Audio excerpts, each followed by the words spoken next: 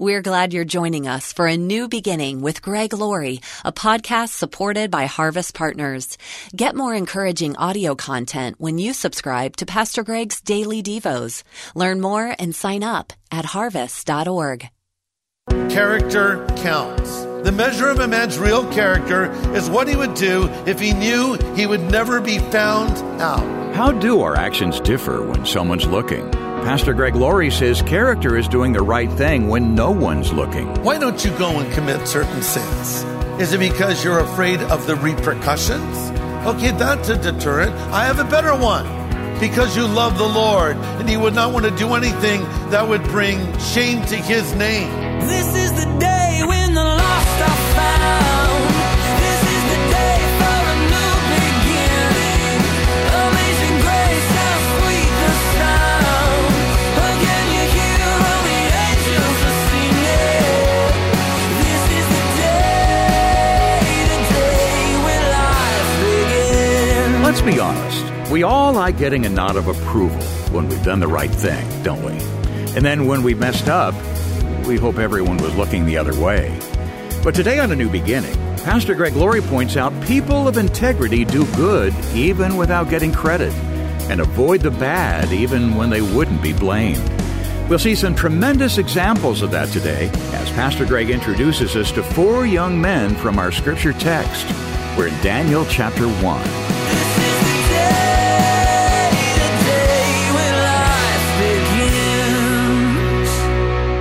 You know, it's been said Christians are a lot like tea bags.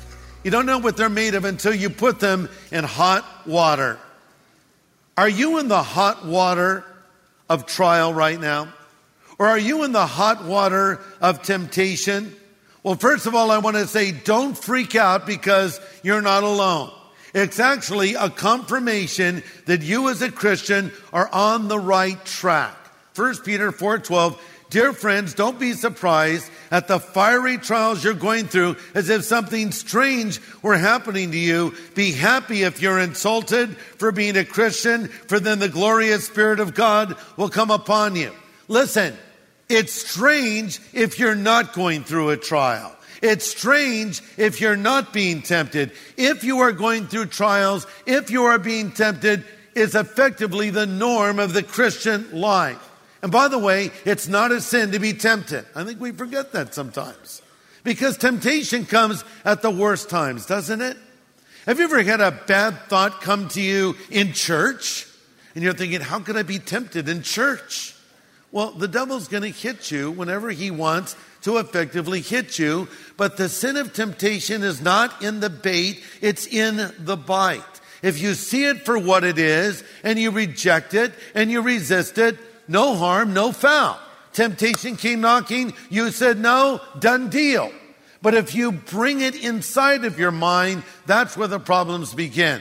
It's been said you can't stop a bird from flying over your head, but you can stop them from building a nest in your hair. Okay? Now, in my case, there's not a lot to work with. That bird would have to bring his own materials. But you get the idea of what that saying means. The temptation flies over. It's when you bring it inside. And to the point, even Jesus Christ himself was tempted in the wilderness. So anyone can be, and if you're a follower of Christ, you will be tempted. Now let me add something else to that.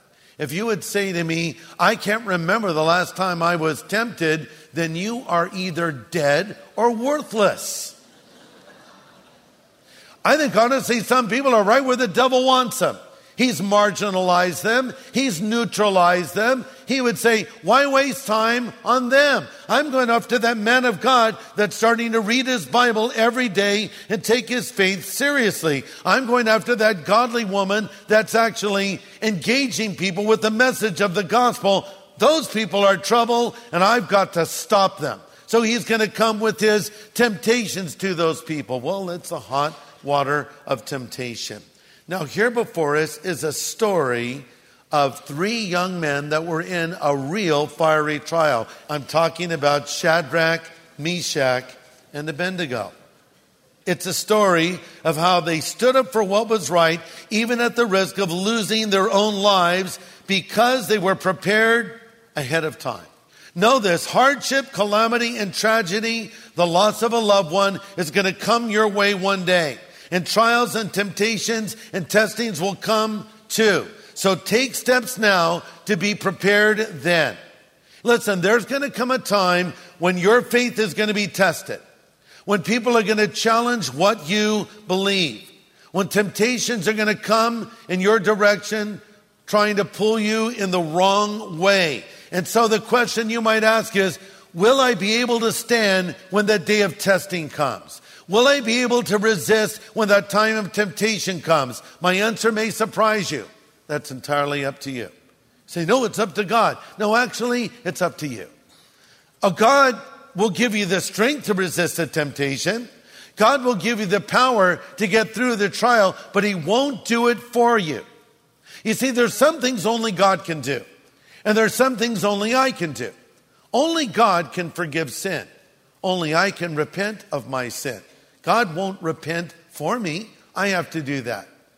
And in the same way, only God can get you through your hardship, but only you can take hold of His promises and believe Him. So if you want to know if you're going to make it in that day of testing, you need to start thinking about it right now. The stand you make today will determine what kind of stand you will make tomorrow.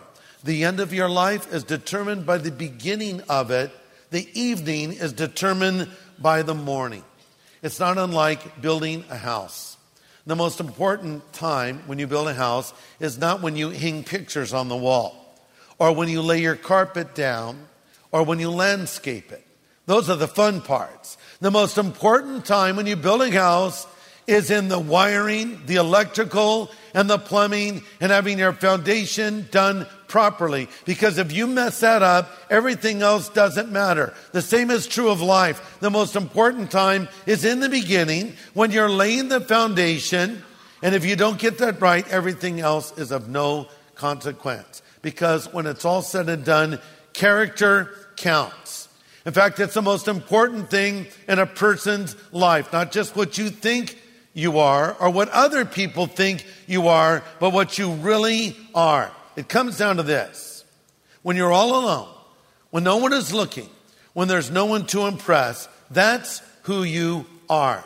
The measure of a man's real character is what he would do if he knew he would never be found out. Why don't you go and commit certain sins? Is it because you're afraid of the repercussions? Why don't you go rob that bank? Think of all the money you would have. Well, you don't do it because, well, I would be caught, I would be arrested. Or do you say, well, I wouldn't do that because that's a sin and that's a wrong thing to do? Why don't you go and have that affair? Well, my wife would literally kill me if I did. That's why. Okay, that's a deterrent. I have a better one. Because you love the Lord and you would not want to do anything that would bring shame to His name. And you would not want to disgrace your family and hurt your fellow Christian friends and so forth. But the idea is, why don't you do those things? If you have real character, that's where it all starts, you see. The real measure of a man's character is what he would do if he knew he would never be found out. What if you knew you could get away with it? Would you do it then? That's a lack of character. Listen, the stand you make today will determine what kind of stand you will make tomorrow. You decide what principles you're going to live by. You're going to decide what road you're going to take. Well, the Bible's a very honest book, isn't it? And it tells us the truth about our heroes and our villains. If a hero messed up, the Bible tells us that. We have people that started well and self-destructed, like Saul and Samson. We have other people that started well but messed up toward the end of their lives, like Gideon or Noah or even Moses. We have other people that had character from beginning to end and did well throughout their lives, like Joseph and Daniel and Shadrach, Meshach, and Abednego. But a lot of times when we want to tell our own story, we want to airbrush out those flaws and inconsistencies, but the Bible does not do that. When Oliver Cromwell had his portrait painted, he said to the artist, "Paint me, warts and all." And the Bible gives us its heroes and its villains, warts and all. Well, here's a story of 4 young men that didn't seem to have any warts, if you will. I can't really find any deficiencies or flaws to speak of. I'm talking about Daniel, Shadrach, Meshach, and Abednego. They were ready for the big stuff later in life because they made a stand in a relatively small area. When we think of Daniel, our mind usually races to Daniel and that's right, you got it, Daniel and the lion's den. And we think of Shadrach, Meshach, and Abednego, we think primarily of the fiery furnace. But the strength to make the stand in that day came from a stand they made in a much smaller area that we'll look at in a moment. Pastor Greg Laurie will have the second half of today's message in just a moment. But, Pastor Greg, many people are looking for hope these days, especially young people. Yeah. They want to be part of something bigger. And I know we have some big plans to reach them in the coming new year, don't we? We do, Dave. And let me say, here's where you won't find hope. You won't find hope in the culture. You won't find hope in technology. You won't find hope even, in many ways, in politics. Now, all of these things have their place. But hope, that comes from God. I like this acronym of hope that I heard, HOPE, holding on with patient expectation. The Bible brims with hope.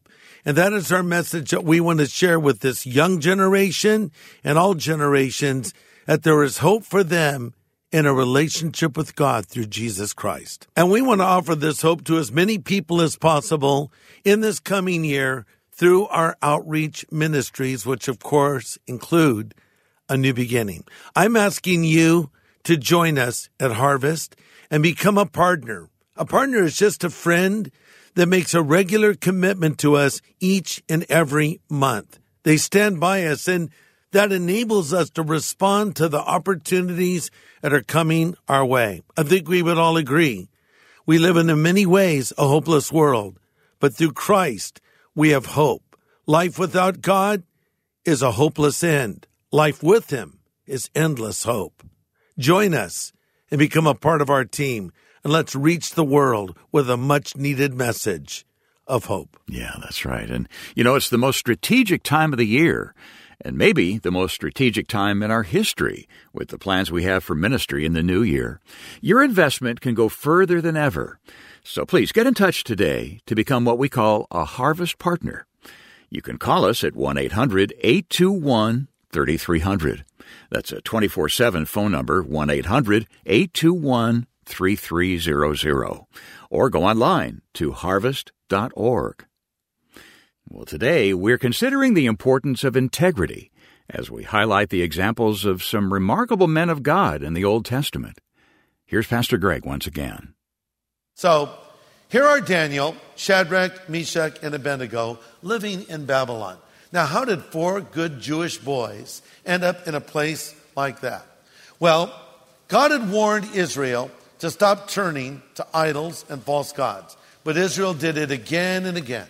And the Lord said, if you don't turn from these false gods, I'm going to send you into captivity for 70 years. But they continued to worship the false gods. Then the Lord got specific, and He said through Jeremiah in chapter 25, verse 8, thus says the Lord God, because you have not listened to me, I'm going to gather together all the armies of the north under King Nebuchadnezzar of Babylon, whom I have appointed as my deputy.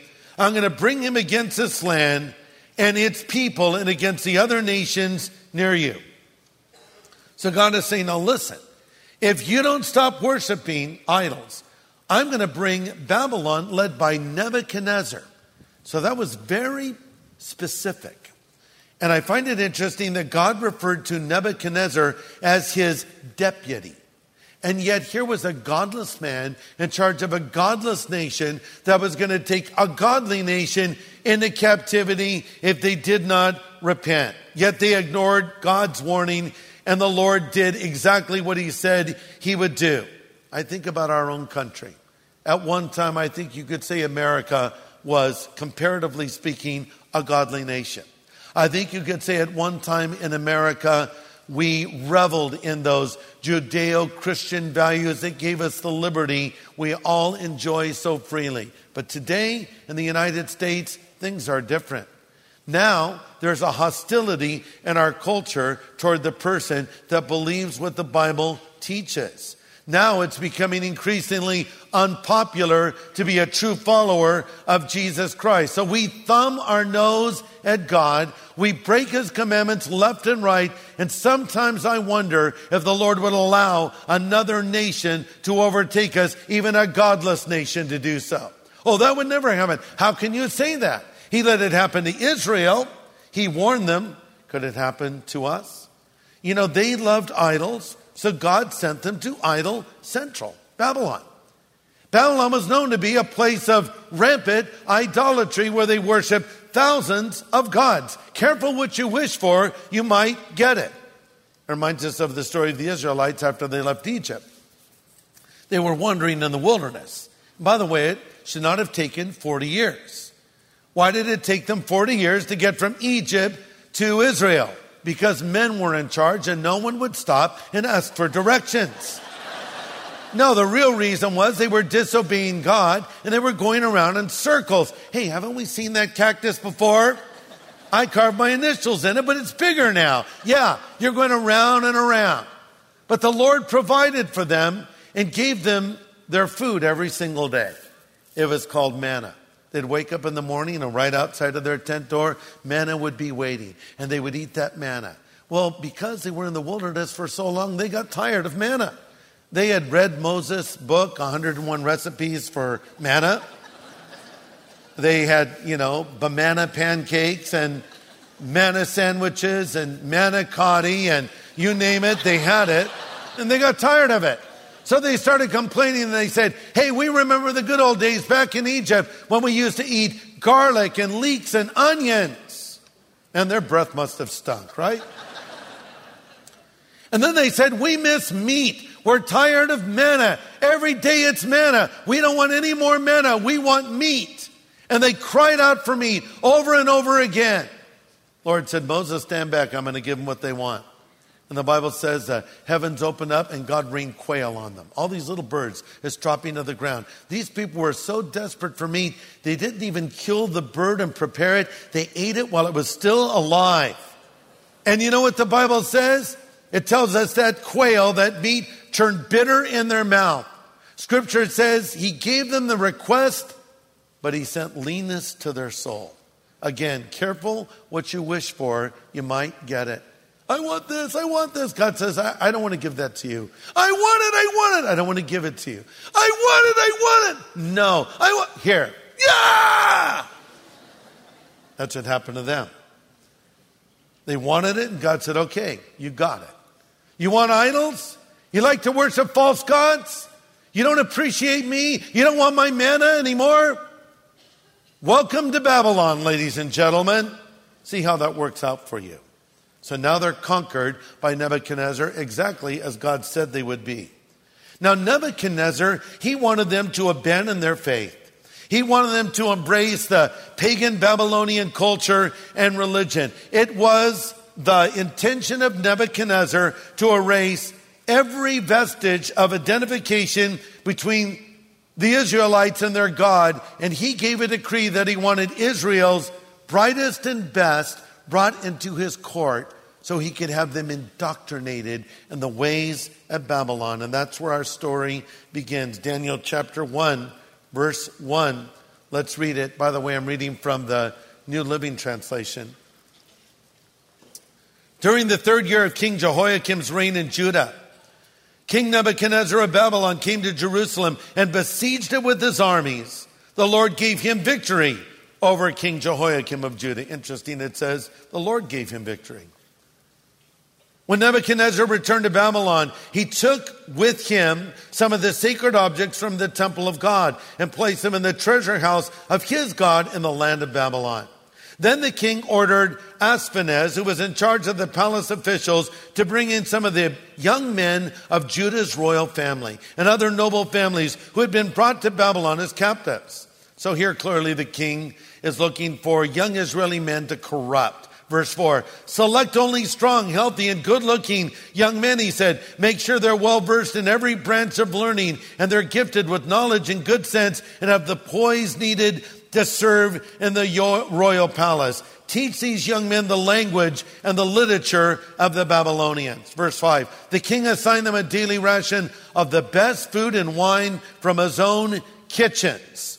Now they were to be trained for a 3-year period, and some of them would become advisors in his royal court. Their names are given, verse 6, Daniel, Hananiah, Mishael, and Azariah. Those were their names given to them as good Jewish boys. And by the way, each one of those names reflected an attribute of the true God of Israel. But the chief official renamed them with Babylonian names. Hananiah was called Shadrach, Mishael was called Meshach, Azariah was called Abednego. But Daniel made up his mind not to defile himself by eating the food and wine given to him by the king. He asked the chief official for permission to eat other things instead. So we'll stop there. So it is believed by many commentators that these 4 young men were somewhere between 14 and 19 years old. They were teenagers. Clearly, they were raised in believing homes by godly parents. Nebuchadnezzar wanted to change that, so he changed their names, but he could not change their hearts. But their world as they knew it literally changed overnight. They went from a simple God-fearing culture to a decadent one. These young men, torn away from mother and father, were placed in this alien culture of paganism and unparalleled luxury. Up to this time, they would have lived in basic conditions. Now they're in the very palace of the great Nebuchadnezzar. And Babylon in that day was an amazing city. In fact, one of the 7 wonders of the ancient world included the Hanging Gardens of Babylon. They were surrounded by jaw-dropping opulence, but there was no reverence for the Lord God in this place. Everyone cowered in fear before King Nebuchadnezzar. And I wonder if this has happened to you recently. Your world has changed. You're living in a new place. Maybe you're in a college campus, or your business has sent you to a different city, or you're in the military.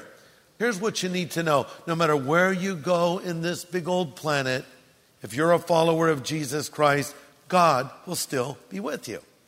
And God was with them in this pagan culture. Nebuchadnezzar could change their names, but he could not change their hearts. They had a God to serve, and they had to stand to make. And understand that Daniel and Shadrach, Meshach, and Abednego were facing heavy-duty temptation. The world was their oyster. They were given the finest education. Before them were the most delicious foods and wine in the entire planet. Nebuchadnezzar was sure such young men would be seduced by all of this luxury, but he had not considered one thing. They had character.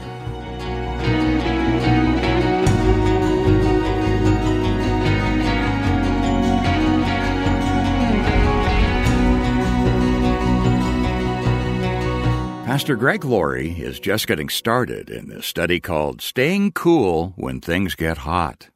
There's much more to come here on A New Beginning. Well, we're in the studio right now with some special guests. Pastor Greg is joining us, of course, and his wife Kathy is here today. It's always a pleasure to have Kathy. And we also have author Sally Lloyd-Jones. And what a treat to have Kathy Laurie and Sally Lloyd-Jones here with us on the program. They've classed up the place, Pastor Greg, I've noticed. Well, Sally has that beautiful British accent. And Kathy, I know you love Sally's writings. You've told us that so many times before. Her writings they're like treasures, and I would never get rid of a book by Sally Lloyd-Jones, even though my grandchildren are now, some of them are teenagers. I still want to see these books, and she calls this the board book, which is a book for babies it's durable because babies throw things, bite things, and drool all over things, but this book will stand up to that. But honestly, this book is a book for everyone. The words and the concept behind it, Sally, what inspired you to take a psalm, one of the most beautiful and beloved psalms in Scripture, Psalm 139, and spell it out so simply and yet so profoundly for children and for adults? Well, Thank you for your lovely words. That's very generous. I think we all live in this really strange time. I'm sure every generation said that, but we're in a strange time. And a friend of mine once said, no one's too young for the truth. He was a writer who died a few years ago, but I've never forgotten that. And I'm often thinking, children are little tiny humans, and they need what we need. We know that we need comfort and we need hope, especially now. So I thought, well, babies do too. And what if you can convey the comfort that God's given us through the word so that they can hear it? And I think the lovely thing is the Bible is written in lyrical language, and it's a love story and a love letter to us from God because we're his children. So in a way, babies are obviously his children, but so are we. So adults and children are both really in the same position. We have God as our loving Father. So I wanted to write it in a way that would encourage babies. And I always know that if I do a good job and I really work hard to distill what's true, then sometimes what God does with that is he ambushes the adult because it's in such simple words and it's got pictures that I think the adult hasn't got their defenses up. And it can go straight to their heart. So that was one of the inspirations. I love quotes. I collect them. One of them is from Simone Weil, and she said, quote, "Attention is the rarest and purest form of generosity," end quote. And then this one from Georgia O'Keeffe, quote, "Nobody sees a flower, really. It is so small, it takes time.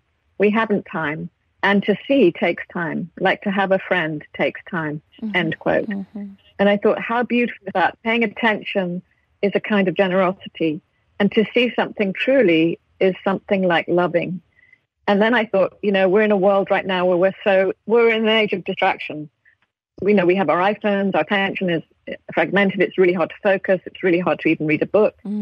But the Bible says God isn't distracted. We have his full attention. And more than that, there's this lovely truth in this psalm that he can't stop thinking about us. And I just thought, wow, that is so, if I could have a little child know that the God of the universe can't stop thinking about the little baby who is so small, but that's how God is. He always is after the one and the smallest and the littlest. That's right. So I'm in studio with my wife, Kathy, with Sally Lloyd-Jones. We're talking about Sally's new book, Known.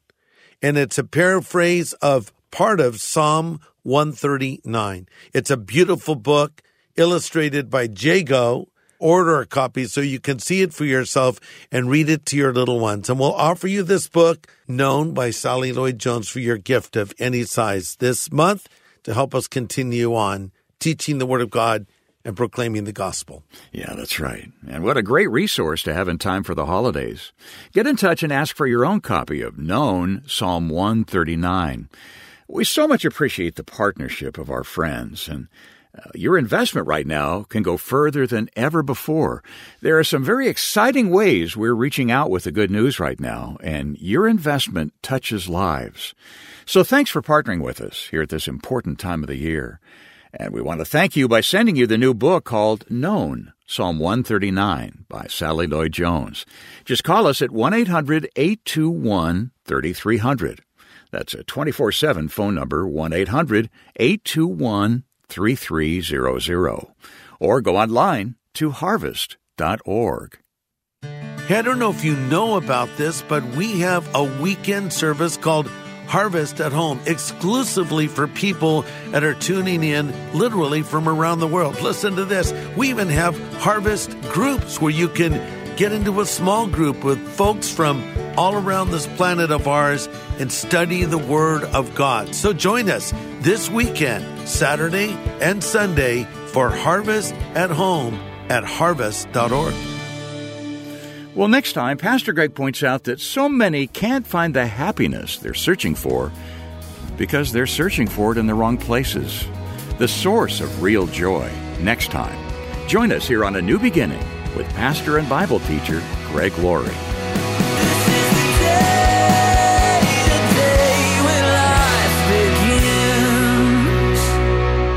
Hey, everybody. Thanks for listening to A New Beginning. This is a podcast made possible by Harvest Partners. So for more content that can help you know God and equip you to make Him known to others, or to learn more about how you can become a Harvest Partner, just go to harvest.org.